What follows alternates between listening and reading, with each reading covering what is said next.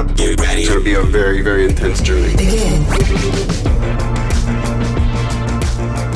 Hello, everyone, and welcome to episode 57 of Frameskip, your weekly video game podcast where we get together to talk about literally anything but mostly video games and maybe a little too much football and Star Wars. I am hosting this episode. My name is, of course, Austin Eller. I'm joined by my two buddies, my two partners in crime, Seth Slakehouse, what a keeper of the role. I don't even know what your nickname is anymore. It's been like an ongoing joke that I do not have a nickname. I was thinking the biceps of legend. The biceps. I don't have that good of biceps. Legend. I got them. The triceps. The triceps of terror. The delts of destruction. On a roll today. What's up, buddy? How you doing? I'm doing well, Seth. How are you? I'm doing all right. Just got off work. That's My job changes drastically in the summertime because it Really? gets hot. Yeah. So Fewer people pooping in the summer. well, no, on a paper machine, as you can imagine, there's lots of paper dust flying around. I made lots Right. of paper dust, tornadoes of paper dust. And in the wintertime, it's not that bad because the machine floor is not that hot. But in the summertime, it's very different because you're sweating. Oh, God. So it sticks to you, and you come out looking like a snowman. So it's not a paper mill, right? Yeah, it's a paper mill. It's a paper mill. Oh, man, paper mills smell like butt. Ours doesn't because we continuously flush out all the gross stuff. There's it's like I live in Maine. I grew up in Maine, and I drive throughout Maine all the time growing up. And man, you would just know when you were near a paper mill because it just all of a sudden it was just like, man, what if the entire earth just took a dump in my nose right now? And that's how you know.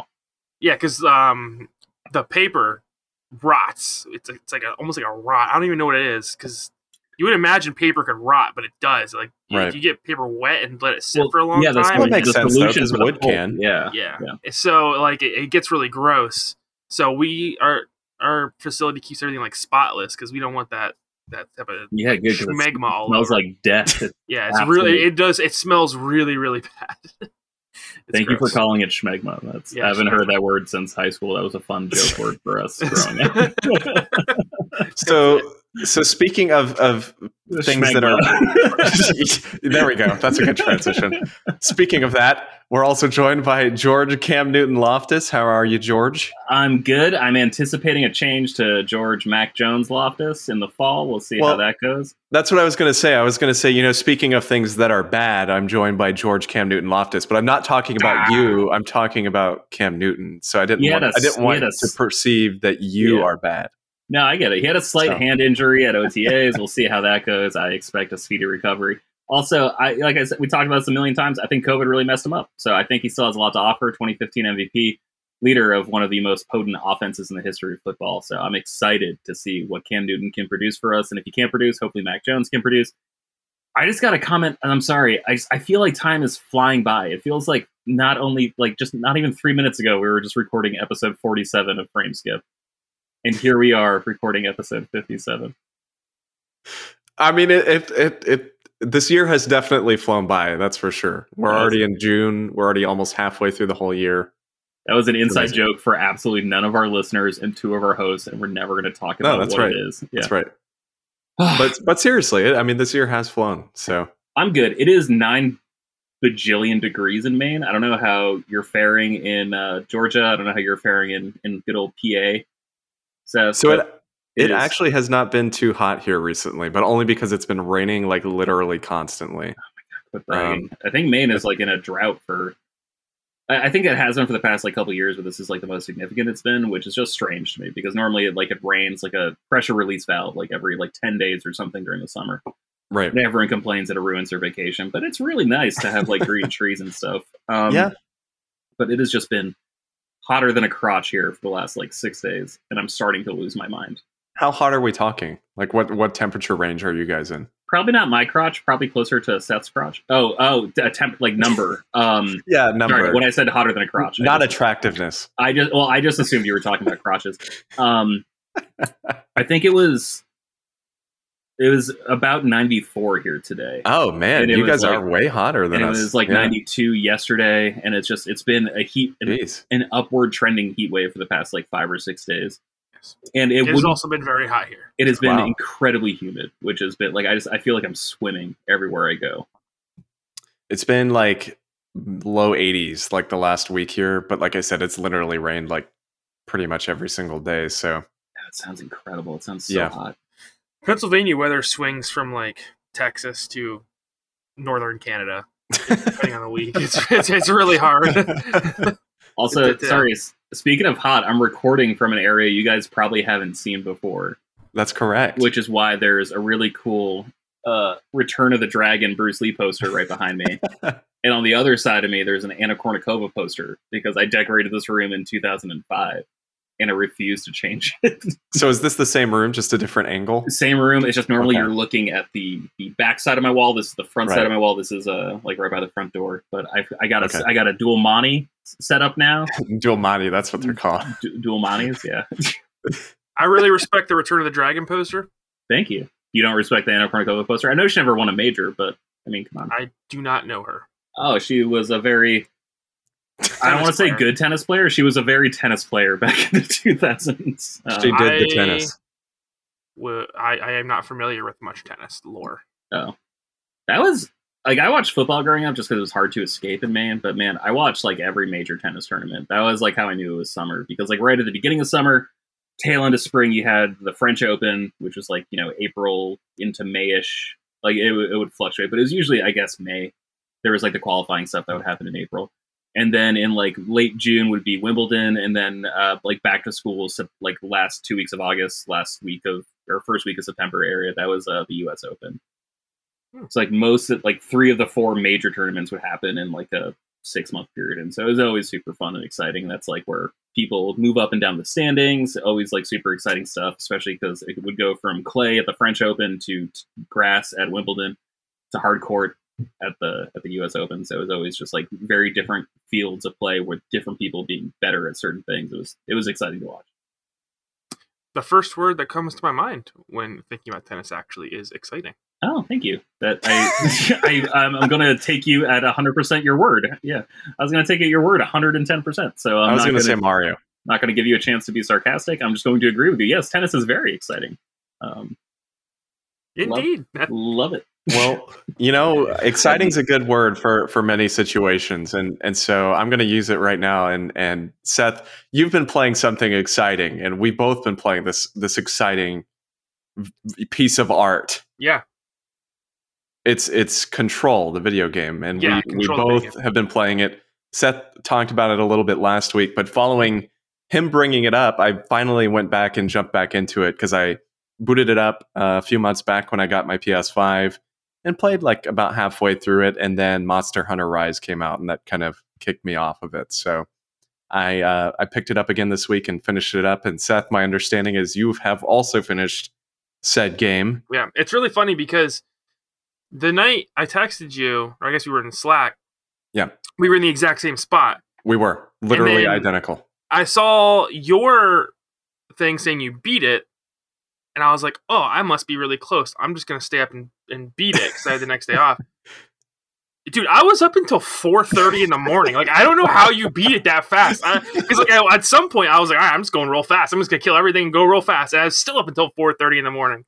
So I was Were you doing like side stuff?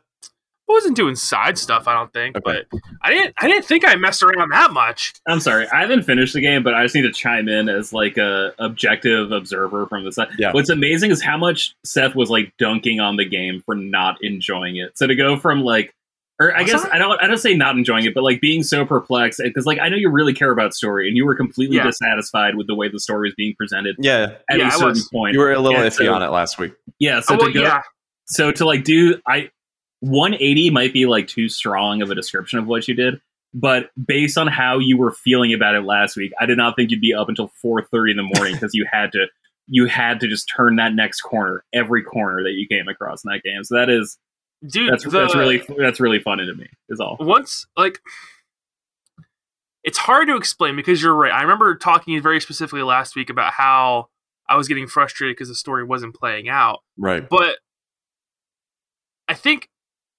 what changed for me is that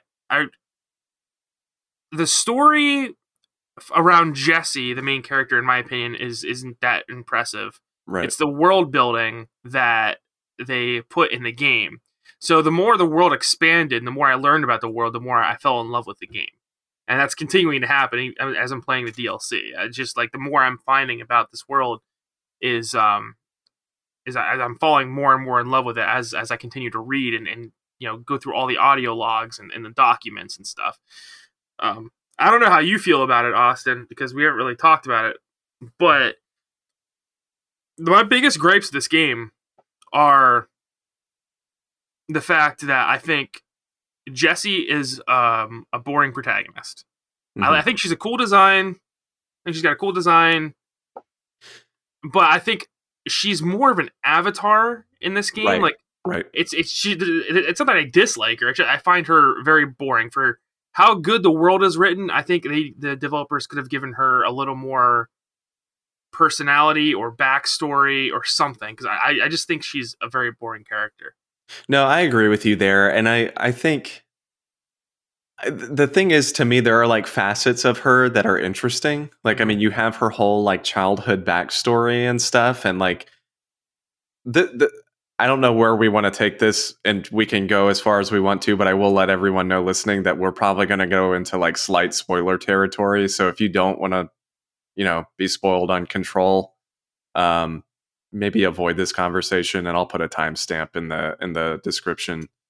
But also, that's the thing, and none of it makes any sense at all. So right. But the thing I was going to say, just as far as Jessie goes, though, is like you get to the part where you find out that she, like, the Bureau had already planned her as like a potential future director. Yeah. Like she had just been on the outside, like she had no involvement with the Bureau, and then suddenly, like, you find out they've been watching her like since her childhood. Mm-hmm. And so, like, when you find that stuff out, it's kind of like, well, man, I wish that her as a character, like, you could have seen more of like, okay, why were they watching her? Like, what was so special about her, aside from her like supernatural abilities, I guess. But like, which isn't, by the way, the supernatural abilities, as far as I can tell, were never explained. That she has and her brother has. She has some ability to like purify the hiss, but that's never explained to us what kind of ability she has. Also, her brother seems to have some sort of like very strong telepathic abilities.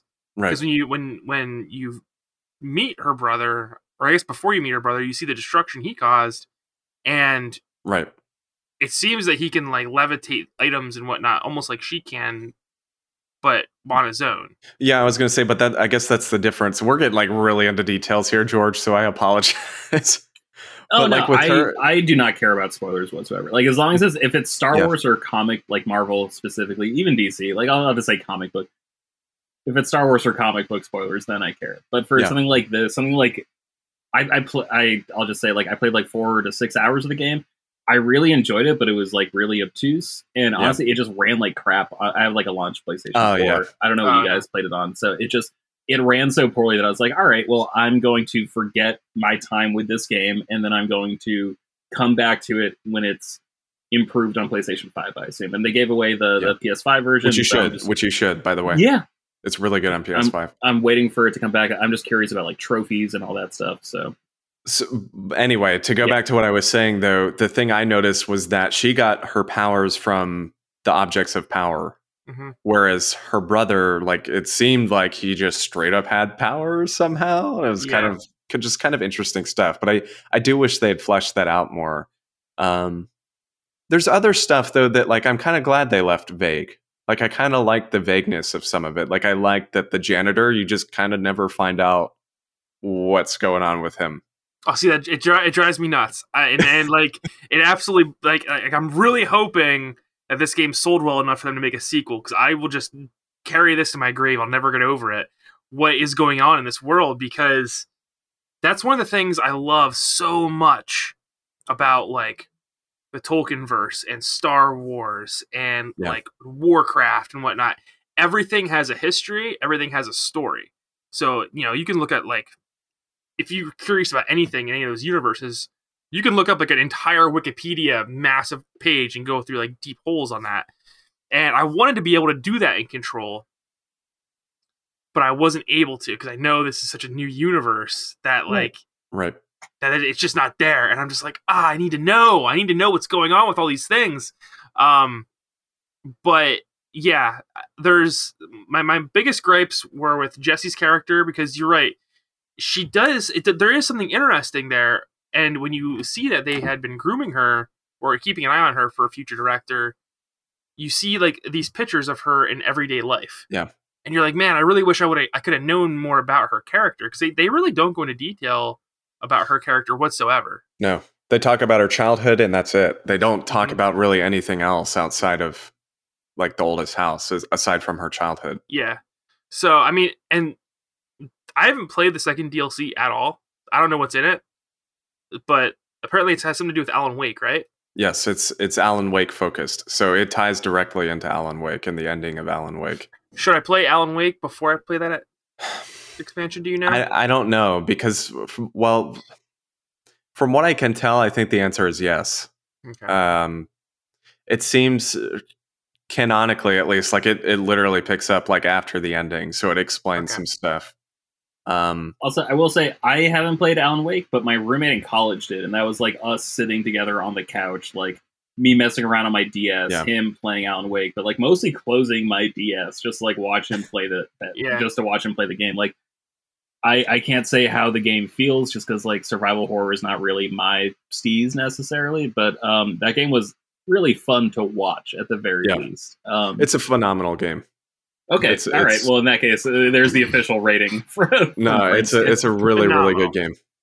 Yeah, I'm planning on playing it after I finish DLC here for Control. Yeah. Because I just realized when I was playing through Control, I was like, man, I have 100% been sleeping on Remedy. I didn't play Alan Wake back in the day, and I didn't play Quantum Break because I didn't have a PC that could run it, and I didn't have an Xbox. Right. So Control was the first one that I jumped into, and I'm like, wow, this is insane. The gameplay is so smooth. It's so good. Yeah. And good. And it has one of my favorite features, which might be considered cheating, I don't know, but Rockstar always has these features in their games, which is snap aim, Yep. where as soon as you pull in the aim button, it snaps to the closest enemy. Right. I love that. I love that in games. It just makes it way more smooth and fast. And Well, it's really funny you say that because Remedy developed Max Payne 1 and 2, and then Rockstar bought the license to that, and then they made Max Payne 3, so that's funny. I did not know that, actually. Yeah. Yeah. Did not Remedy know that. made the first two Max Payne games, so Also, yeah, I mean, dude, the way you're talking about it, like, I work in advertising, and the way advertising usually works is that, like, if you have a copywriter and art director from either Sweden or, like, you know, like the Nordic countries or Brazil, like, those are always like, oh crap, this person's really good. You know, like it's like a super, I don't want to say positive form of racism because I don't think that exists, but it's always just like, oh, oh crap, this kid is from Brazil, like, oh, he's good. You know, like, that's usually how it goes. And so it's one of those things where, like, I really think there's just something special about, like, the Nordic countries where, like, this Remedy's in Finland, I believe. I think so, yeah. And, like, man, Quantum Break, I totally see why people wouldn't like it. I think that the gimmick of, like, your decisions in the game affecting a TV show, super ambitious, and, like, that needs to be applauded that they tried something completely different. I don't think it ultimately succeeded. But, like, the game itself was pretty great. Like, the story, like, there was I don't want to spoil it just because, like, I think it's actually, like, a really good science fiction story. And, like, it does time travel, which I think is always just so interesting to see. It's like, you give this person the power to go back and forward in time. What do they do with it? And so it's just like, it's literally just finding out, like, one person's biggest tragedy that they'd like to avert or something they'd like to relive. And so, like, I think that's really personal, so I don't want to ruin that for anyone. But, like, they just do really special things, you know, like there's something to Remedy where, like, they understand the personalization of details in a way that I don't think a lot of other studios do. This game is very special. But Austin, what did you think of the gameplay in the Outplayed? It's phenomenal. I mean, it really is. It's there's just something about it that it makes me think, not in the same way, but I guess just the way it made me feel. It makes me think of Doom, like 2016, just the way it plays and how smooth and I mean, you always, pun intended, you always feel like you're in full control of what you're doing. Like, there's never a situation where, at least in my opinion, where, you know, you're trying to do something, but the controls are fighting you or whatever it may be, or your powers aren't working the way you want them to. I mean, it's literally, to me at least, everything I wanted to do, I could do it. And I knew how to do it instantaneously. And there was nothing gameplay wise, that was as a video game, there was nothing there that was fighting me for, my will to do whatever I wanted to do. Yeah. So. It's super smooth, kinetic. Yep. I really liked that the thing I invested in early, which was the launch ability, became my. I just stayed with it the whole game, and it like decimated enemies. I thought that the ability to add levitation and flying in the game was super ballsy, because most games you'll see won't do that because you can break things so easily with that. But it paid off for them. One of the interesting things that I did in the game was, did you find the rubber duck? The rubber duck? Yeah. I don't know if I did. What? I might have before I stopped playing, like earlier in the year. So, the rubber duck you find through a secret entrance, and you're supposed to levitate up into this window. But in the room next to this room, there is just tons of those black suitcases that are everywhere. Right. So I spent, dude, I don't know, because I didn't have levitate yet. I knew I wanted to get in this window to find out what it was. I swear to God, an hour and a half grabbing these boxes, levitating them over in front of this window, and dropping them. And the way the physics work in the game, the physics are like super overdone. Oh, so God, yeah. So I couldn't just like place them. They would drop and like fly and roll and yeah. So I had to bring in probably, I don't know, hundreds of them and stack them in a way that they would just randomly fall in a tower so I could climb in this window. And that's when I found the rubber duck. It doesn't give you anything, by the way. Oh my God. It just teleports, and then you have to grab it, and it's an object of power. But it's cool. And that's one of the things I did find it. I don't remember, though. That's one of the things I love, too, about the game, is like you find these objects of power, and they have like all these cool abilities, and you can read about them, and it's very clearly inspired by SCP, the SP universe, which I said last week. And it's super, super cool. The universe they built is super cool, which brings me to the only other thing I want to say about the game. And that is that I think I've realized that I really dislike video games for long-form storytelling. Because unless they're a huge publisher like Ubisoft that pulled it off with the first few Assassin's Creeds anyway, it's going to be years and years and years until Remedy makes their next game. Yeah. And they leave on like not so much a story cliffhanger, but a world cliffhanger. They do. And you just don't get enough answers. And I'm just going to be like wanting to know what happens next for so long. And I'm starting to see it more and more. Like, for instance, Jedi Fallen Order, like we've talked about before, is obviously trying to do like a big giant story, and their game isn't even announced yet. And I just, there's famously a RPG series that I was playing a little while ago, the Trails of series. Yeah. They've been telling one story for 2 decades. And it's just like, but if Remedy keeps pumping out games like this, man, I'm in. I love Control. I really don't have anything else to say. I just go buy it and play it immediately, because it's one of the best games I've played in probably the last 10 years, especially The Maze, which I know you're super into. Dude, I'm not going to spoil that part. I mean, I know we're talking about spoilers right now, but like I just cannot spoil that level for people that haven't played it, because it legitimately, and I wanted to read this because Elijah sent this to me and he was like, please read this on the show. These are my opinions on the game. Love you, Elijah. Miss you. He said, was I right or was I right? Though the game isn't perfect, it infects your mind and makes it something you can't stop thinking about. That moment, of course, he's talking about The Maze, is my all-time favorite moment in gaming, and now you see how it was able to beat out Resident Evil 2 Remake as my game of the year for 2019. I mean, Elijah thinks it's his favorite moment in gaming, and honestly, it's probably... I don't know if it is my favorite moment, but I don't know what my favorite moment would be, but honestly, that probably is it.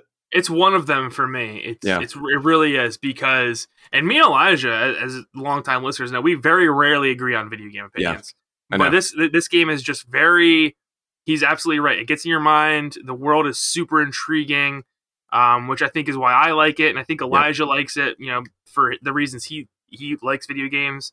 And, it just comes together as a game we can both enjoy that like that.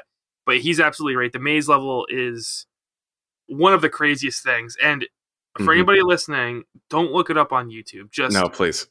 Just you owe it to yourself to experience it, because you're going to be surprised, and it's going to be amazing. And well, the build up to it is really good too. I mean, like the story moments that like build up to that, it works so well. And no, I mean, for me, my last comment on it is I think it's the only Remedy games I've played are Alan Wake and this. I haven't played Quantum Break, although now I really want to, just so that I can. It's a Game Pass game, I think, isn't it? It is super breezy.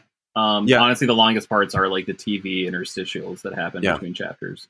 Oh yeah, I wanted to ask you this, George. The TV that you're talking about, is there like a separate TV show that I have to watch, or is it it's like almost like a cutscene? Right? It's integrated into the game. It is a separate download if you're playing on Xbox Ones. Like that kind of sucks. Like it's like an option for you to download, but like at the time it was a brand new Xbox One. I'm like, I want to check this out, and so it just sucked. Like installing the game, which like for some reason just takes forever. It's humongous. Yeah. And then all of a sudden you're just like, hey, would you like to install the TV show too? I'm like, hell yeah, I do. Let's light this candle. Let's do this. And then it's just like, okay, an additional 35 to 47 gigabytes to download. I'm like, oh, this sucks. So I'm confused. I guess maybe I could just look it up. Do I watch the TV show before I play the game? Oh, no. So what happens is like you'll play the game and you'll make certain decisions in the game. And then like at the end of each chapter, there's like a personalized, I guess, like 15 or 12 to 25 minute TV show, like filmed with like real, like live action real actors who are reacting to the decisions you made in the game. Okay. And so it's got like the guy who played like Littlefinger from Game of Thrones. It's got the guy who voices one of like the 3 head people from Destiny. He's also in The Wire. I'm sorry, I cannot remember your name. I haven't seen that show in way too long. I need to rewatch it because that show's perfect. It's got like a whole, and it's got Sean Ashmore, who is of course like the titular character, or not titular, but like the lead character in the game. Right. But it's like them doing like sort of playing out the situation you set up based on how you played the previous level. And so it's super interesting, and it makes perfect sense based on like how Microsoft was leveraging the Xbox One, like originally, like with their messaging. But it also, like, one thing it really proved to me that, like, some things are just cooler in video games than they are in real life. Like, you'd see, like, these enemies that were heavily armored in Quantum Break, and, like, they look so badass in the game, and then you'd see them in the TV show. I'm like, oh, shut up, dorks. Like, you mean nothing to me. Like, it just proved that, like, you really need to sort of accept the medium you're in to tell the story you want to tell, Right. It's like, I think that game works way better as a game than it does as the live action component that they kind of hodgepodged on. But it is super interesting just as like a media experiment. Like, I'm not begrudging anyone for liking it. I'm not judging anyone for liking it. I think it failed, but I'm really glad that they tried because no one else has ever done that. Well, and I don't know. I just need to look it up, I guess. But I don't know if Quantum Break is in the same universe as Control. Obviously, Alan Wake, like 100% is. It's straight up. I believe it is. Like, I think it's one. But it's just tough because like time travel is like the main component of Quantum Break, and so like I don't know if that, in theory, makes it exist on its own, or like if there's like some relic from Quantum Break that technically exists in Control. Right. I really can't recommend that game enough. Like, honestly, even if you just want to like play it on easy, just you can burn through it in like a weekend if you do it on easy. Right. So like, I don't think like the combat is like a rewarding challenge to like play it on anything but easy. Like, I think you play that game for the story. Right. So I looked this up while you were talking, George, and it says someone answered on Reddit. Quantum Break made reference to Control on a couple of occasions. One of the Control quantum ripple events will cause conspiracies to emerge related to a Bureau of Altered World events. The words Altered World event and AWE appear in other points of the game as well. Altered World events are an important plot element in Control, as is the Bureau that deals with them. That's interesting. So apparently it's not as interconnected as Alan Wake, but it does take place in the same universe, which is also on, it says it in the Control wiki. So, well, and I'm astounded too, and we'll move on after this, but I'm astounded at like how much they like answered questions for Alan Wake, and I haven't even gotten to the Alan Wake DLC. But in Control, there was like a document I picked up, and it was like, oh, that explains literally what happened in that entire game. Like, why all that like supernatural stuff happened. Like, it literally explains the whole thing in like a few sentences in a document you pick up in Control, and it's like, man, that is so cool.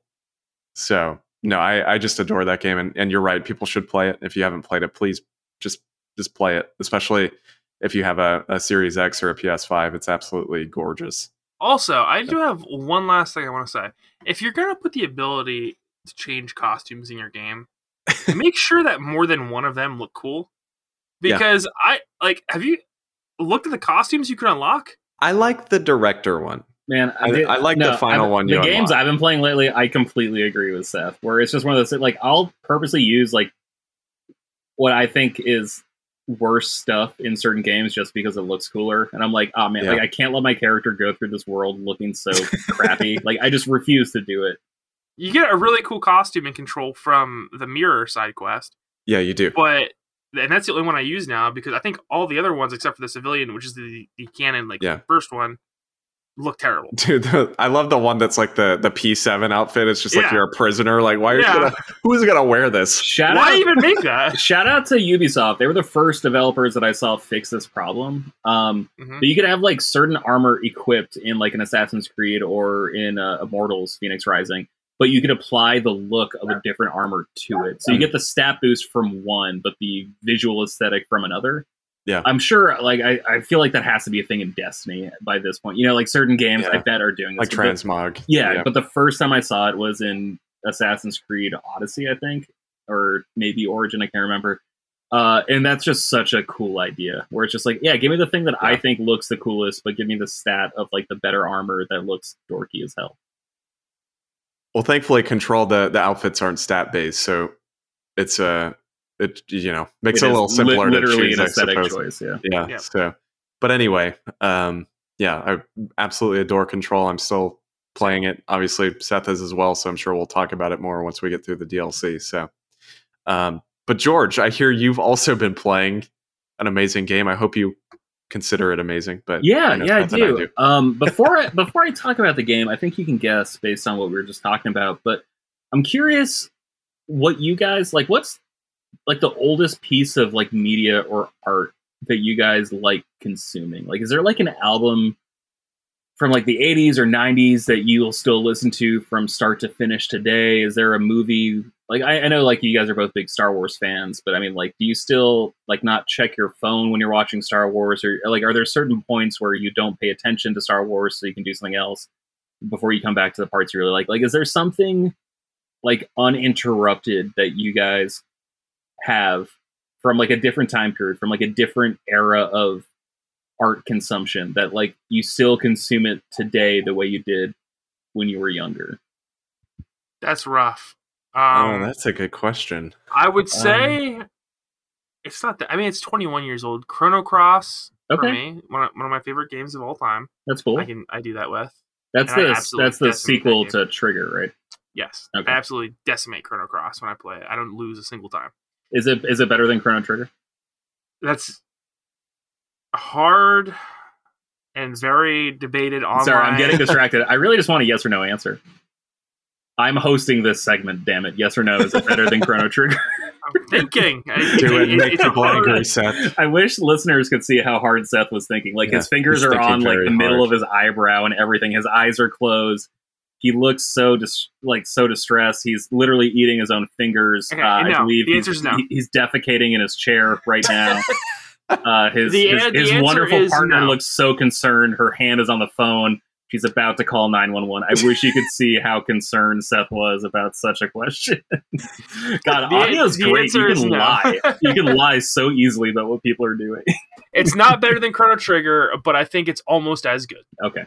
All right, cool. So Chrono Cross is like your closest equivalent to consuming it the same now as you did back when you first started. Okay. Yes. Austin, do you have something that you consume similarly now, like without modern day distractions from your past?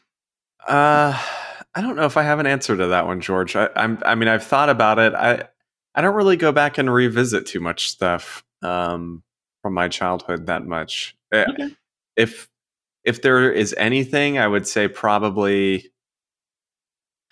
video game wise, probably Ape Escape. Like that game, I just go back to, and I just, I love playing that game just as much as I did when I was a kid, even though it's like just janky and it's it's certainly not aged super well, but I love going back to that one. And then movie wise, I'll just say 2001. Oh, really? That's cool. I didn't know.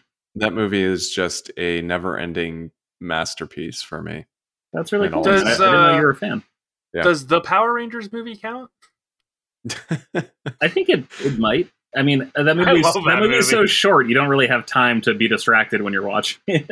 Hey, really? Digimon season 1 and 2. Those are good ones too for me. No, there's a lot. There's a lot of filler after like episode 28 of Digimon. I know because I'm like right around episode 28 of season 1, and I am just like, wait, they're at another diner. Like, there's another Digi diner that someone has to like work off. That's where the character development happens, man. Oh my god. Oh, I'm Matt. I get angry all the time. I take it out on my brother TK, but he doesn't actually know. A really good Matt impression. That's actually really good. Oh, Matt! No, that was a terrible TK. I lost it. I'm sorry. Your Matt was very good. I know, that was actually spot on. I think it was a good Matt. It was also a good Gabumon too. Yeah. Yeah. They're the same person. Was it? I was just joking. I thought it. I think you're right. I thought it just sounded like a good Gabumon. Yeah. Oh wait, maybe not. I don't know. Continue. All right. Yeah, sorry. So the reason I bring this up, I've been playing Mass Effect recently, and I really struggled with my first, like, probably 2 hours with Mass Effect. Just, like, going back, I really wanted it to be, like, the first time I played it. And I know that's a super tall order to put on a digital Blu-ray disc full of 15-year-old data to be like, hey, make me feel younger again. Like, I know that's, like, an impossible thing to do to an inanimate object. But I was doing it. In the first couple hours, I really struggled. And then something clicked. I think it was probably the mission where I was going through, was it Cora's Den, like the little bar in the ward on the Citadel, where I was just back in it. And I've just been pumping in 2 to 3 hours a night into that game. Not even playing the game, like literally just going to different planets and like reading their bios. Last night I was super curious, so I like visited every single planet in the solar system, like in the local cluster, and I was just like, how many humans are there? Like in this version of Mass Effect, how many humans are currently existing? And so on Earth, there was obviously just like a huge amount, but like outside of Earth, there was 8 million people living on all the various planets. You know, like it was just me doing like the math, and I was just like adding up the calculus, and I was just doing it. I was just like, this is such a cool thing. Like this is such a cool realized world that I really felt like I was in someplace else. And it was so weird because like you play that game and it plays like trash. I'm really sorry. I love the original Mass Effect. I think it's probably I don't like 2 that much. Like I think 2 is like probably like the smoothest story. 3 is my favorite Mass Effect. I think 1 is like, I don't play any of the Mass Effect games because of like their gameplay. Right. And so like because of that, like just looking at them like objectively being like, what do these games allow me to do? Which one does it most effectively? I'm like, okay, 3 allows me to do like the coolest, most epic stuff. So that's my number 1. 1, I think, is just like such a great introduction to this weird alien universe. And then 2 is like an Ocean's 11 movie. Like it's like straight up like a heist movie that they turned into a video game. And like that's really cool. But it's also like it's so dependent on like being a third person shooter. I'm like, well, that's the least interesting part to me is the third person shooting. Like I like all the interpersonal relationships, but there's just that they really sort of drag that game out through the gameplay. And so like that's why Mass Effect 2, great game, but my least favorite of the Mass Effect games. In like Mass Effect 1, man, it plays like trash, and you can really tell when you're holding a PlayStation 5 controller because you want it to be so much better than it is. But it's just 2007 just punching you in the face all the time, just reminding you of all the shortcomings. But it also reminded me of how excited I was to play that game the first time. And like I said, it took 3 hours, but I finally felt like there's that old expression like you can't go home again. I finally felt like I was going home again 3 hours into Mass Effect, and it has been so much fun to go back to that universe. What do you think was the actual catalyst for that? I don't know what it was. I think it was like finally getting the full crew. Like I think Kaidan and Ashley are like the worst. Yeah, for sure. Yeah. And like they're quite literally forced on you. But like everyone else is like, oh hey, we've heard about this one person. You might want to check them out. And like I can't remember if you have to discover Rex, if you have to discover Garrus. I assume you do, but it didn't feel like I did. Like it felt like I was like, handed like a dossier on someone. I'm just like, oh man, I want to go see what this person's about. Like there was just something about like as the choice opened up in the game, and I remembered like, oh yeah, this is a game about me being in this weird place. It's not about being told what to do. It's about being given an option of things to do and me deciding what to prioritize. And that, I think, like, when that moment clicked, when I remembered that was the point of the game, that was when I was most excited and most happy to be back in Mass Effect. I think the game is actually, like, a lot harder than I remember. Which Sometimes is weird, because I have played it on Insanity. I played it on Insanity and, like, didn't have a problem with that on PlayStation 3. But I'm playing it on normal, and there was, like, some issues where I'm just like, oh, God. Like, I don't know if it's because I selected, they have, like, 2 leveling systems where you could do like the traditional 60-point leveling system or go to level 60. Or you could do like a truncated level 30, which I think is what they did in Mass Effect 2 and 3. And I selected that because I'm like, yeah, just make it easier for me, whatever. But like, I'd get to some missions and I'd be like, oh man, I know how I want to resolve this. I need to charm them, but I don't have that option yet because I'm not high enough level. And then I'd just like, all right, so I'm going to back out of this mission, go to another place. And then I'd come across some debris and I'd be like, oh, your electronics level isn't high enough to hack this. I'm like, well, this sucks. I feel like I can't do anything in this great big universe. And so I was just like grinding with like weird, like I was trying to remember the most inconsequential missions that I could just like knock out of the way and just get experience points. And then I got to play it like that last night. I got to end what would have been a bloodbath like completely peacefully. I got to just explore Turian debris like on a planet. I got to hack into like weird locker crates on like another planet. I got to fight Thrasher Maws completely fairly. Like I didn't like even on normal. I was just like, man, this is kind of a challenge in the Mako. But man, that game is just. I don't know if you'd love it now if you never played it before, but there's something very special about going back to the Mass Effect universe that I'm just enjoying 110,000%. I definitely think it'd be hard to like jump into that game now for the first time. Like not having played them before, not having that nostalgic kind of lens. Mm-hmm. Because like I know for a fact that, you know, I might be in a similar situation as you at first where like it's kind of hard to get into. But I know that I would eventually fall in love with that game all over again. But I do think it'd be hard to get people like into it that had never played Mass Effect 1 before. It's super tough because there's like a scale of escalation, right? Where it's just like this was the first game through the wall to do so many interesting things that were then sort of mimicked by other games. And like it works like movies. Like I understand you just said 2001 is like one of those like perfect things to you. But like how many movies have done what 2001 did, you right. know? And so it's like if you see all these sort of like imitations, is it as interesting to see the original? I think that's up to each person. Like, I'm not going to sit here and tell you need to consume the genesis of this idea to appreciate the later interpretations of this idea. Like, that's not like art doesn't need rules. Like, who am I to tell you how you should be enjoying your things? But it's like, I don't know, like Pulp Fiction was ripped off so much in the 90s. And so like, if someone enjoys something that is clearly based on Pulp Fiction, do I need to like force them to watch Pulp Fiction to fully appreciate? Like, no, that doesn't sound fun. Like, just let people enjoy things. But at the same time, it's like, man, this game is like the seed, like the genesis of so many different ideas in gaming that it's so nice to just go back to like the source of it all and be like, oh yeah, this was where this idea started. That just completely disseminated across the gaming landscape. But yeah, it's been great going back. I feel like I've been talking way too long about a 15-year-old game, and I apologize. No, you're good. I mean, I do want to go back and play it at some point. Mass Effect is one of my favorite trilogies of all time, one of my favorite game series. So I do want to pick up the collection at some point and play through them again, because they're just such good games. I mean, like you said, it's all about choice. It's all about like getting you into that world and making you feel like you really are a part of it. And those games just succeed so well at doing that. So, it's really nice. I've been rereading the codexes too, man. Like sorry, not the codexes, the codices is the plural.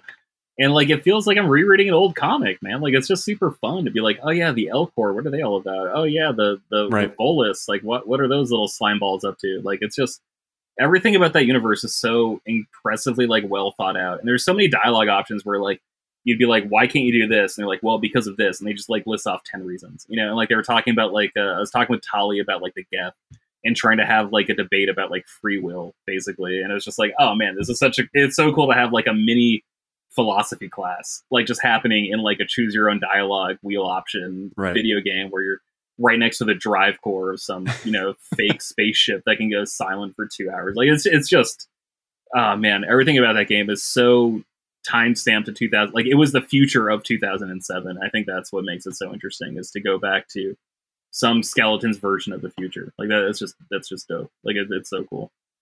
For sure. All right, guys. So before we wrap it up, I do want to have a quick little discussion on the future of E3, because E3 is coming up. I believe the first kind of shows or conferences or whatever they're even calling them this year, since I'm pretty sure everything's all virtual, if I'm not mistaken. Mm-hmm. They start this weekend. So at the time that this podcast goes up, it'll be like tomorrow. So Saturday and Sunday.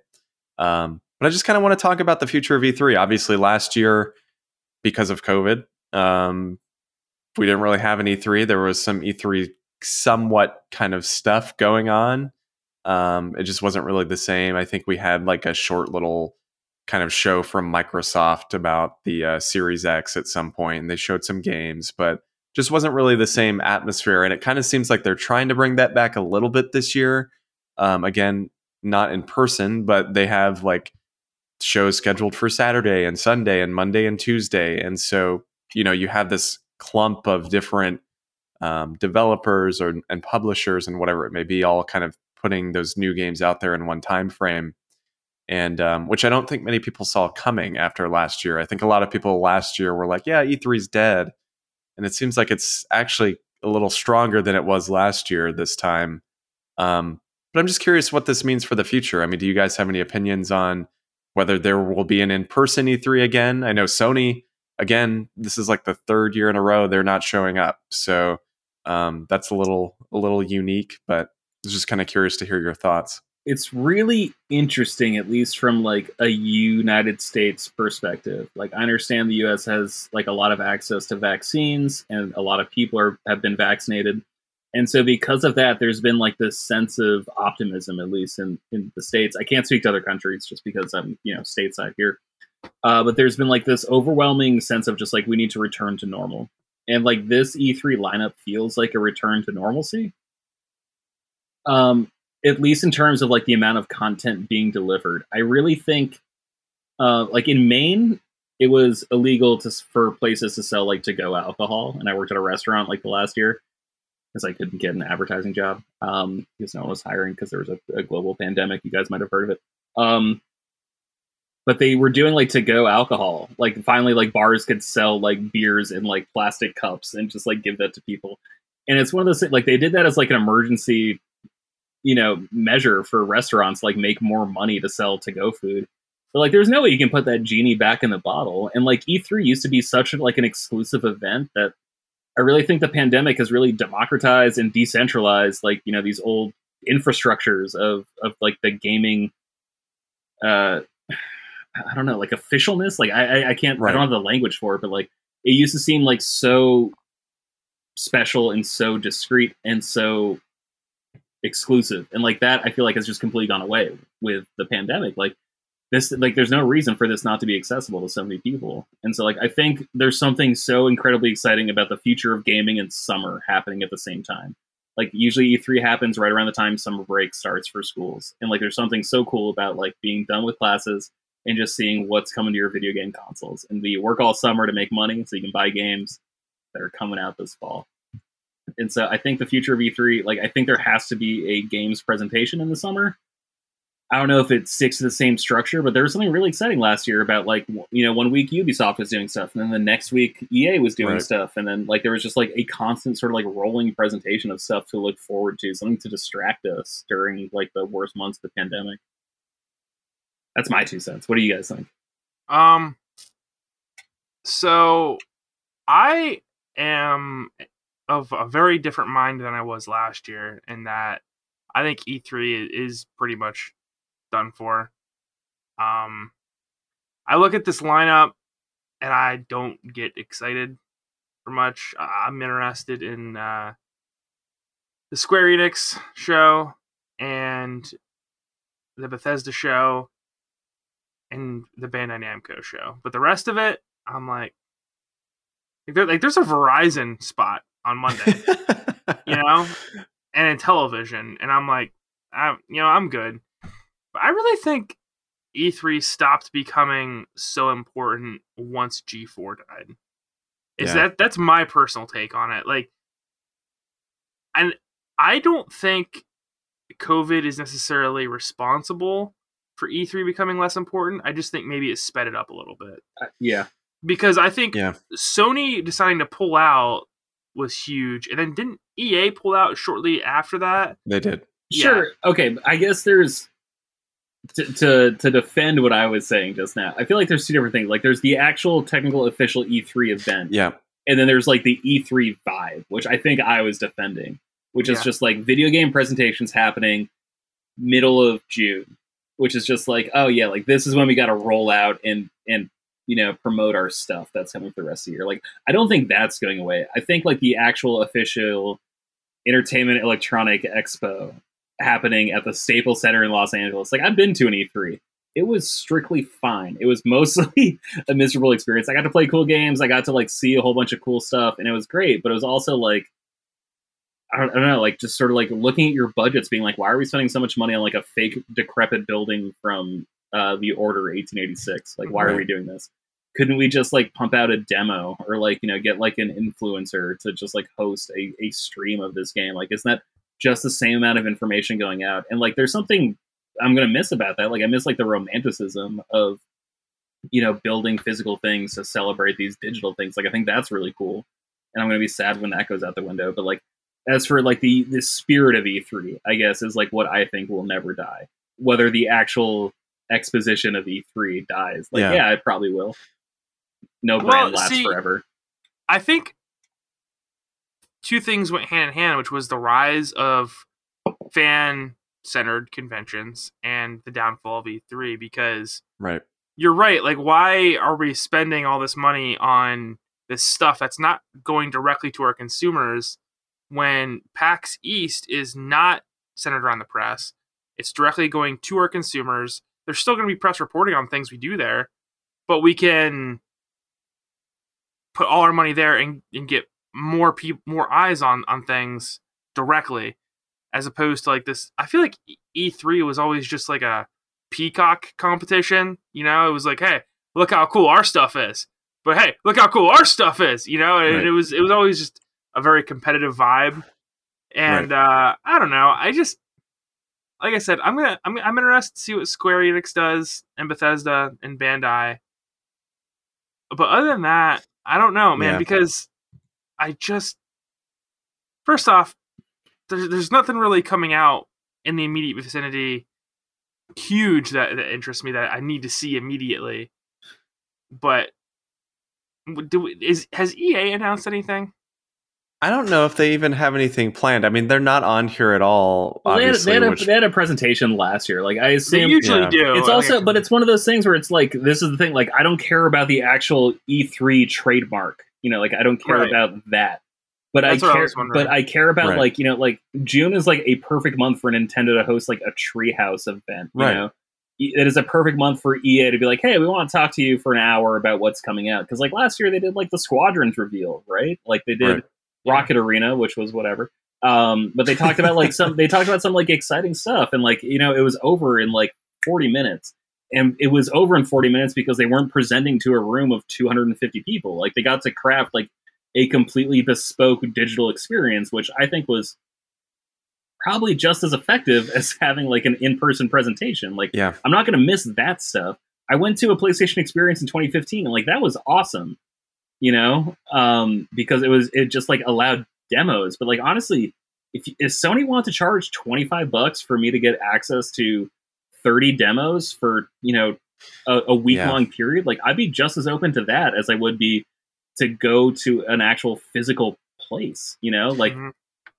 Well, and I think that's the way things should go, personally. I mean, I agree with you. I really don't care about like E3 trademark. Like that's not what I care about. What I care more about is kind of the atmosphere surrounding this time. I will always remember, there were a few summers I went up and visited Seth and Elijah, and we just hung out and watched E3 together for like a span of 3 days. It was awesome. Like, I never have been to E3, so I don't really care if it's in person or not. It's more so for me just the kind of community around it and the conversations it creates. And it was only cool in person because there was literally no one in the Vita section, so I got to play every Vita demo completely unimpeded by an absolutely disinterested press audience. That's the only reason E3 was cool. Not even Vita game developers were there. That's it kind of felt like that. Like I had a question for one game. There was some game where you like accidentally drank drugs and like you had 6 hours to live, and it was like a choose your own adventure story. And I just wanted to ask a developer a question. I couldn't find anyone. So I was like, all right, well, I guess I won't write this article I was planning. Yeah. Like, oh, whatever, it's fine. But I mean, my point is, though, for me, it's more about like the idea, the concept of like having all of these kind of showcases, in the summer. Like you said, I think it's a perfect time. I hope that stays, even if E3 goes away, which I don't know. I don't have an opinion on whether it's going to stay or not. I don't think it's going to go back to in person, though. I think it's going to. I think it's going to stay digital if they continue to, keep E3 trademark. E3 as a. It sucks because like it's such a weak argument. We're like, oh, it's too expensive to send people to cover this. I'm like, all right, well, like then what's the point? Like, why would you even have this if it's too expensive for people to cover it? Like, why do you have to make money on like an exposition where you're showing off stuff? Like, why does anyone really have to make money off this? Like, shouldn't the ad revenue you generate, shouldn't that cover literally everything? Because this is like a free advertisement for game developers. Like, why are people losing money on this? But doesn't this company get like 50% of their yearly revenue? I would assume E3? So, just because of the name E3. So, like, you don't have to call it E3. Kill the trademark. Screw it. Like, make Jeff Keighley the czar of summer game reveals. Like, that's fine. Whatever. Yeah. I'm just saying summer, like, there's something really special about summer before too deep into summer, like about 2 to 3 weeks into June, where there's just like, oh man, I still have enough time to hit all my plans for the summer. There's something really special about this time of the year where you're like, oh, I will do that thing to the yard, I will build that greenhouse, because you still have time to do it. You're not going to, but you still technically have time to do it. There's just some sort of a spirited optimism in the air that's just like, yeah, man, like, let's talk about the future. This is a time of renewal. This is a time of growth. This is a time of abundance. Let's talk about what makes everything awesome. And I think E3 is perfect for that. Again, E3, not trademark, just like lowercase E3. Just like the spirit of the convention, I think has to survive, because I think it's a spirited time of renewal. This is when you got to talk about stuff.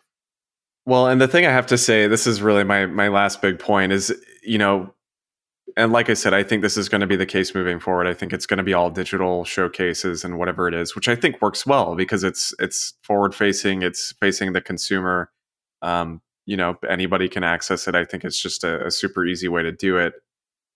My thing is that in the past, at least, a lot of these live showcases had a tendency to like have super poor pacing, or just from a presentation standpoint, they just weren't very good. That was the reality. And I get it, because it was facing more so the businesses and the press, and not Ubisoft, so much famously every year, terrible conference. Well, that felt more like an investor call. Or like not a call, but like a reaffirmation, like, no, we're doing stuff. Like, we know you gave us a whole bunch of money.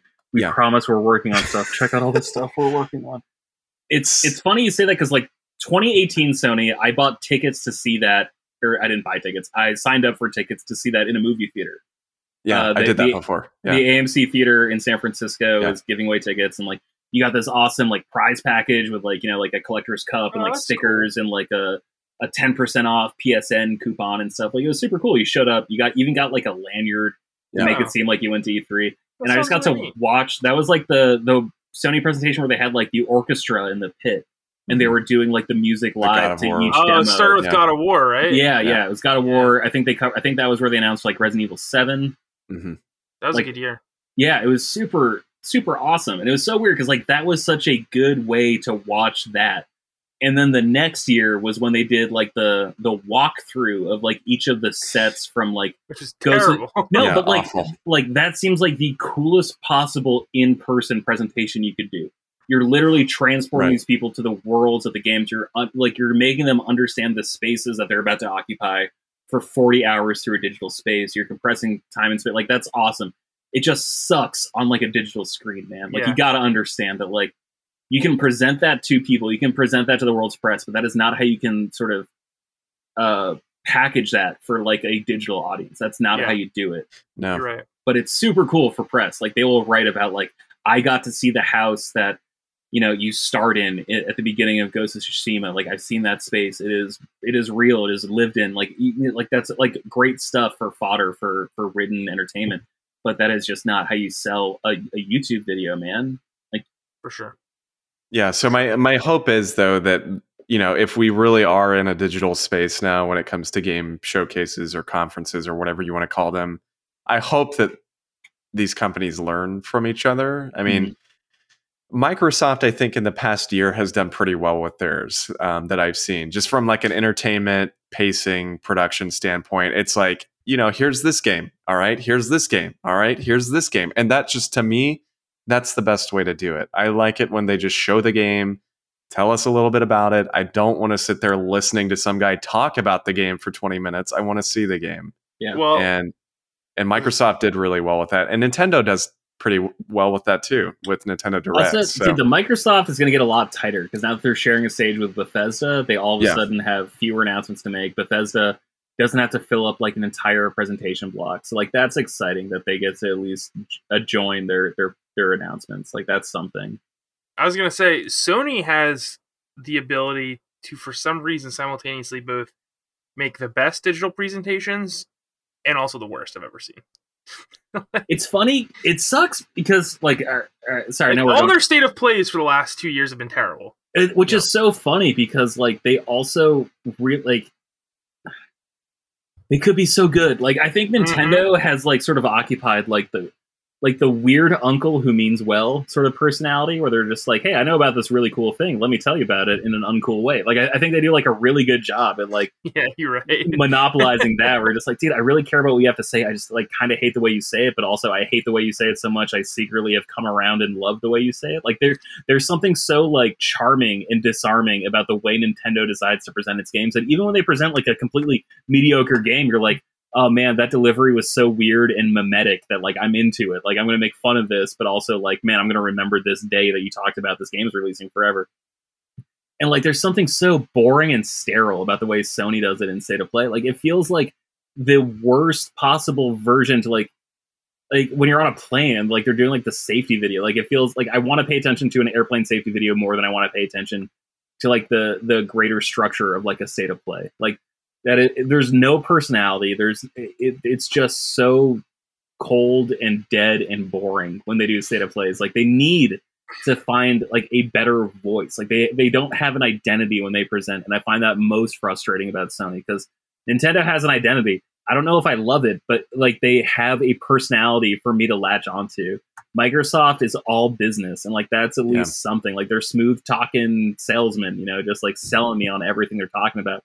Sony has like the product I want to be most excited about, but like in their digital presentations, I'm just not. Like there's nothing for me to latch onto. It's so boring. Well, and I mean, you bring up a good point. When I watch their presentations, their state of plays or whatever it is, I mean, I feel like I'm watching just like an entity like present this game to me. It's like just this really weird space where I feel like there's no personality or like really any effort, any style, you know, to be PlayStation, I feel like. And there's so much room for that. God, what was his name? Who was the dude who was in charge of PlayStation, like in marketing for PlayStation 3?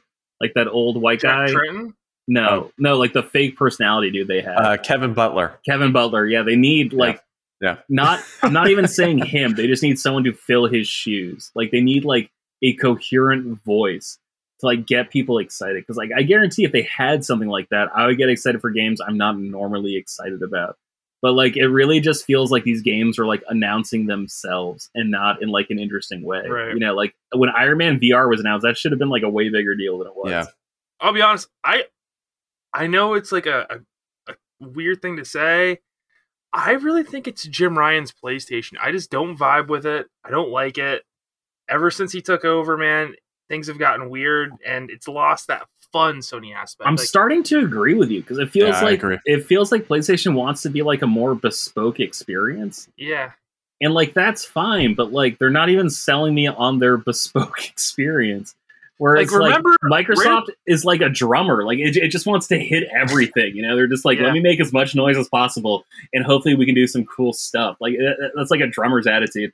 And it's like Sony is just like the guitar player, is just like, if I miss a single note, I'm going to kill myself. And I'm like, well, that's not fun. Like that's way too stressful Yeah. for me to get excited about. Like, think about, like, right up until Jim Ryan, we were still getting those awesome commercials. And they may have come out since then, but they haven't been as notable with all, like, the PlayStation characters. Yeah. Remember them? Like, all those crazy, Yeah. awesome commercials and stuff that you used to get. And you really felt like you were part of an ecosystem with PlayStation. And now it's like, wow, what are we doing? They're in, like, a really awkward space. It's I funny, think it's man. lost its identity. Like Yeah. working, Really do. working in advertising, it's funny because I feel like a lot of brands have lost it. Like I feel like there was just something so like personable about like the early 2000s and like, you know, early 2010s in particular. But now, like, since the rise of influencer culture, like it's just so hard to like predict like who could be this steward of this brand, you know, just because like anyone could be the next steward, you know, like Mhm. all of a sudden like Ninja became incredibly popular. It's like, who the hell is this guy? He just plays video games all day. Like it wasn't like, let's create a character to be the voice of this brand, because all of a sudden a new, more relevant voice could pop up on Twitch the next day. Like I feel like that has something to do with it. Like I'm a junior and like mid-level copywriters. It's like, take my advertising experience with a grain of salt, but like I feel like that has to have something to do with it, you know, the unpredictability, the volatility of just leadership, I guess, like amongst like hobbies, you know, like as a business is just so unpredictable that you just don't know where to invest money because you don't know when the next like cash cow is coming from. Right. And it sucks because like, man, that little PSP kid was awesome. Kevin Butler was Oh, awesome. yeah. Like Marcus PSP, yeah. Marcus, that's that was his name. right. That's right. I just know him as the role models kid who is just like, Yes. you know, the kid who realized that Kiss was Jewish. I'm like, oh yeah, good kid. Like, yeah. That was not anti-Semitic at all. Thank you. So, final bets then. Is E3, I'm going to ask two questions. Is E3 back in person next year, yes or no? No. No. Okay. agreed. No, there will be something like E3. I don't think it's like dead yet.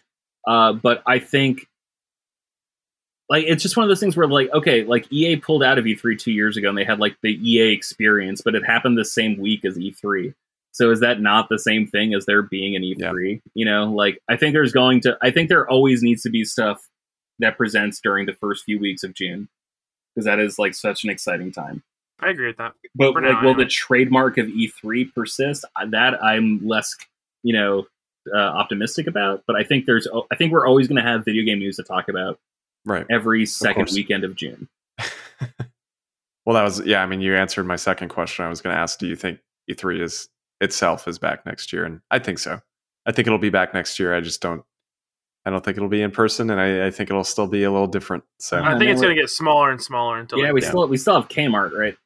Like, yeah, like one or two. Yeah, there's a couple. Yeah. So, guys, remember right. Ames? That lasted for a while. I did want to hit briefly these two write-ins we had, and then we'll wrap it up fully. But Nature Hoot tagged us on Twitter and asked, "What's your most anticipated E3 announcement, and why is it Breath of the Wild 2, the sequel to the 10 out of 10 greatest game of all time, Breath of the Wild?" Hey, Austin, can you do me a favor? Mm-hmm. Can you imagine a gun pointed at your head? Sure. Is there any Breath of the Wild 2 announcements happening? Absolutely not. Seth, can you do me a favor? Seth, can you do me a favor? So. Yeah. Can you imagine a gun at your head? Is there any Breath of the Wild 2 announcement happening at E3? Yeah, I think we're going to get like 2 hours of gameplay. Really? Yeah. Damn, that's so exciting. Everyone's so different. I don't care. I don't think Breath of the Wild was very good. I don't think we're seeing anything. I think we're more likely to see new hardware than we are Breath of the Wild 2. Didn't they announce Breath of the Wild 2 like 3 years ago? 2019. 2 years ago, yeah. It's time. So I really don't think so. I don't know. I think we'll see it this year. I just don't think we'll see it at E3. We're going to see the Switch Pro, for sure. Well, I agree with that. Wait, at E3? Like, you think we're going to see it like in the next whatever week? Nintendo's so. E3 presence is. Sure. Sorry, when I say E3, I don't mean like trademark E3, but I'm saying like in the next like 2 weeks. Okay. Yeah. That's yeah. I agree too. Just because I think if they do have hardware, they need to get in front of it. But I don't think Breath of the Wild, even though that would be like that's like the reason to release like new hardware. I think there would probably be like a Nintendo Direct to sort of like cement the whole idea of like Zelda's anniversary. And like I don't think we're getting a Zelda anniversary next week. I think we're getting a Zelda anniversary in the fall. before like a Black Friday release. Here's my biggest fun prediction with Nintendo. They're gonna have their event, but they're not gonna announce the hardware at the event, and they're gonna post this like a screen cap of the new hardware after the event is already aired. I'm like, by the way, now announcing the Switch Pro, because that's very Nintendo-like. You know what? That feels stupid on brand. Yeah, I support that 110%. Yeah, hell yeah. I think we'll see something on Breath of the Wild 2 at some point later this year. I just don't think it's time. And the other thing is, too, people saying it's coming out this year. I don't think there's literally a chance in hell that game is coming out this year. Yeah, I think we're. What happens first in the presentation? Splatoon 3 or Breath of the Wild 2? Oh, Splatoon. Yeah. I for sure think Splatoon. Yeah. I don't know. I don't know what happens. I have no idea. The other thing I wanted to hit on quickly was Vatsal wrote into us and he said, "Hey guys, with the announcement of Uncharted 4 coming to PC, I want to say that I'm really excited about it. Uncharted is one of my favorite series. I just want Sony to stop taking half steps on what games to bring to the PC. Either be all in or don't even bother." And first off, before we go any further, I did want to point out that this hasn't officially been announced, but Sony apparently did say in an investor call about 2 weeks ago that they are bringing it. So it's like kind of a half announcement. Sorry, who wrote this in? Vatsal. Vatsal, I 100% agree with you. I think Sony should keep things locked to PlayStation and PC. Just because I feel like PlayStation is where you can get like the mass consumption of this thing, and then you could be like, all right, here's your completely perfect bespoke experience on PC. Like, here's where you can have like the ultra HD settings. Here's where you can do everything the developers wish they had the tools to do on PlayStation here on PC. Right. See, but I don't agree. But it has to be like a $1,400 PC. Like, it has to be such a prohibitively expensive PC that there's no choice for you but to buy a PlayStation or two. Yeah. To just play it there. See, I don't agree. This is hard for me because I think people compare PlayStation and Microsoft or Xbox so much, right? But the thing is that PlayStation doesn't have an operating system on computer, right? But Microsoft has both the console and the operating system. Sure. So on a PC, it's not crazy to think you can play Xbox games, right? When you play PlayStation games, it's very different. It's a very different feel. It doesn't feel right, almost. It feels like a little dirty. And I don't know why it feels like that, but it does. But it does. But my thing is, like, first off, I don't understand why he means it as a half step. How is bringing Uncharted 4 to PC? Well, because they've done Uncharted 4, they've done Horizon, they've done I think Death Stranding. Sorry, that was on the last one. Well, yeah. So but like, they haven't brought God of War. They haven't brought like yeah, sure, but like, I guess my point is, like, put it on such a debilitatingly expensive PC that people were like, well, we have it on PC, but you can't run it unless you spend like $2,800 on building your own PC. Well, like, okay, so do something like that just to give people like the unfettered experience. If they like, because that way they at least get to like be like, hey, it's available on PC. It's not our fault your PC can't run it. Like, our games are very demanding. If you want like a consumable version of this, we recommend the PlayStation. But they would get called out. That wouldn't work. Yeah. They would get called out for that immediately because like, the reality is that like, God of War by today's standards it's not any more demanding than Control. People would pick up on that immediately. My thing is that like, Sony can't just put all their exclusives on PC on day one, because that's the only reason to buy a PS5. There is that there is not a whole lot of reason to buy a PS5 as it is. Sure. So for Sony to be like, hey, guess what? God of War 2, PC day and date. Horizon 2, PC day and date. If that happens, there is zero chance of me ever buying a PlayStation 5 right now. But could you ever buy a PC that could play those games for $500?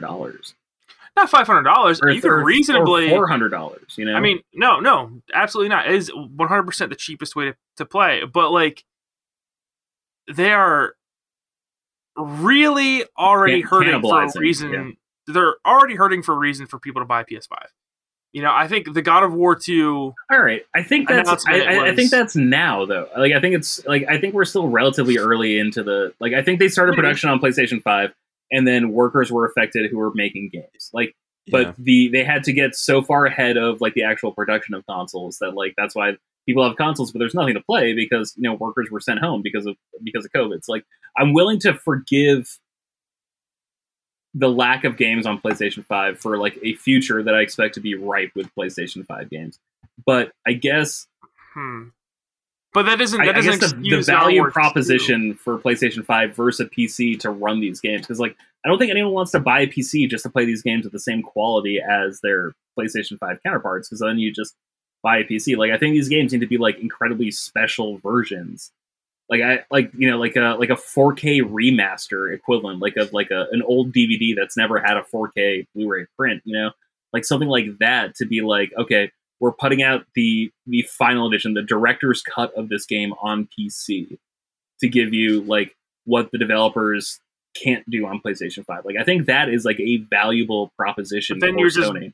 Then you're just burning your player base. I don't see how that is though, because you're just like, okay, here's the best possible version on hardware that like we don't think is massively expendable or massively producible.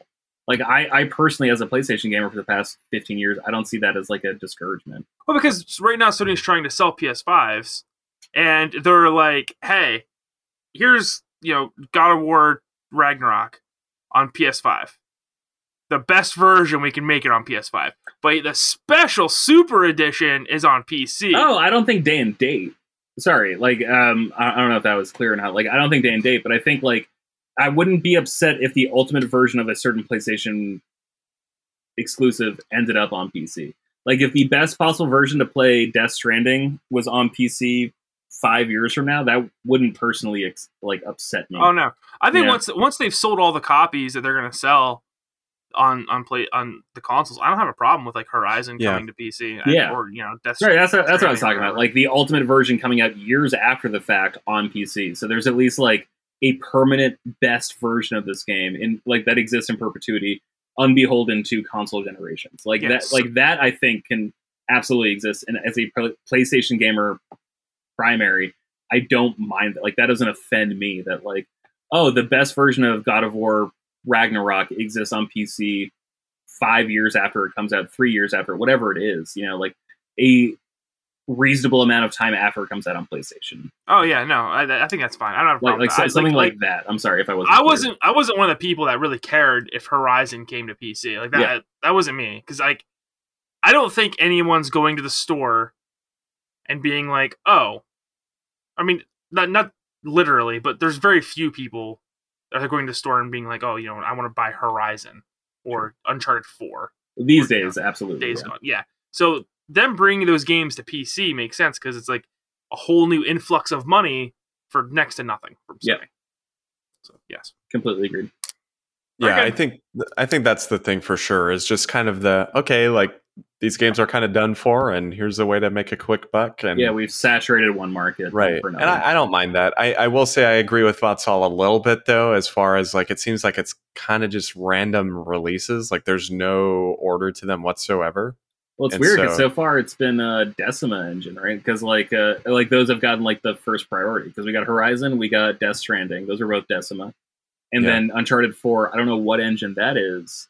I don't think it's Decima in-house. Yeah, it's probably proprietary Naughty Dog stuff. Yeah. So that is interesting. Same thing with Days Gone, I would assume. I don't know. Days Gone was Unreal. Oh, okay. It's like that has like an easy sort of transformation process, to my understanding. I'm not a developer. But like I know lots of Unreal 5 games run on PC. Yeah, so. It's just interesting stuff, though. I mean, I agree with pretty much everything you guys said. I just hope that there's more consistency moving on. Whether that's Horizon 2 is coming out this fall, you'll be able to play it on PC in 2 years or whatever it is. Like I hope that we kind of get something more like that instead of hey, here's Uncharted 4 on PC a year after Horizon came out on PC, but Uncharted 4 came out like 3 years before Horizon on console. So it's like, it's just kind of a weird order to it so far. So they're just being very careful, I think. Right. And I agree with that. It feels more like they're experimenting with like what works. It's just like, okay, Uncharted 4 is like a very existing property, and so it's like, how does like a PlayStation legacy title perform on PC. Whereas like Horizon was the first in a series. Death Stranding was like a Hideo Kojima game. I assume Metal Gear Solid games release day and date on PC as well. I don't know. I don't follow that series super closely. But it seems like each game they've released so far on PC has been them being like them asking a different question about how would this do because of X reason, you know? Right. And Uncharted 4 seems like them being like, all right, what if we dipped into legacy titles, like actual PlayStation centerpieces? How did these perform? As opposed to Horizon, which is brand new. Like for all intents and purposes, that could have been like an incredibly polished, incredibly well made third party exclusive. You know, that just as easily could have been on something else. So. All right, guys. Well, that was a good discussion on that. So I think we'll wrap it up there. Of course, you're listening, so you already know this probably, but you can get Frameskip pretty much on any podcast service. If you're on a service that allows the leaving a review, I guess is the wording I'm looking for, please do so. It does really help out the show. It helps get us out there and get some exposure for us. If you want to send us questions, you can always do so by filling out our question form at bit.ly/frameskipq. That's bit.ly/frameskipq. You can also send those questions into our social media pages. We are at FrameSkipPod on both Twitter and Instagram, and then Facebook.com/FrameSkipPod. If you want to follow us each individually, Seth is at Seth the 90s Kid. Don't follow me. Don't follow him. George is at GB Loftus. Don't follow him either, maybe. George, you want to be followed? No, don't follow me. But I will say I'm going to release the first episode of a comic book podcast on this feed. So don't follow me, but follow at PurpleBird616 on Twitter if you want more comic book related content coming to your ear holes. But don't follow GB Loftus. Do not follow me. Do not. He'll block you. I won't, but I will not be happy. I am, of course, at Austin J. Eller, and then our two buddies who are not here this week. We have Elijah. He's at Loco Lizard Man, and then Coach just so happens to have the same Twitter handle as our main account, which is at FrameSkipPod, and that's all I'm going to say about that. So we hope you guys enjoyed the show. We'll be back next week. We'll see you then. Smooch. Peace. Very good.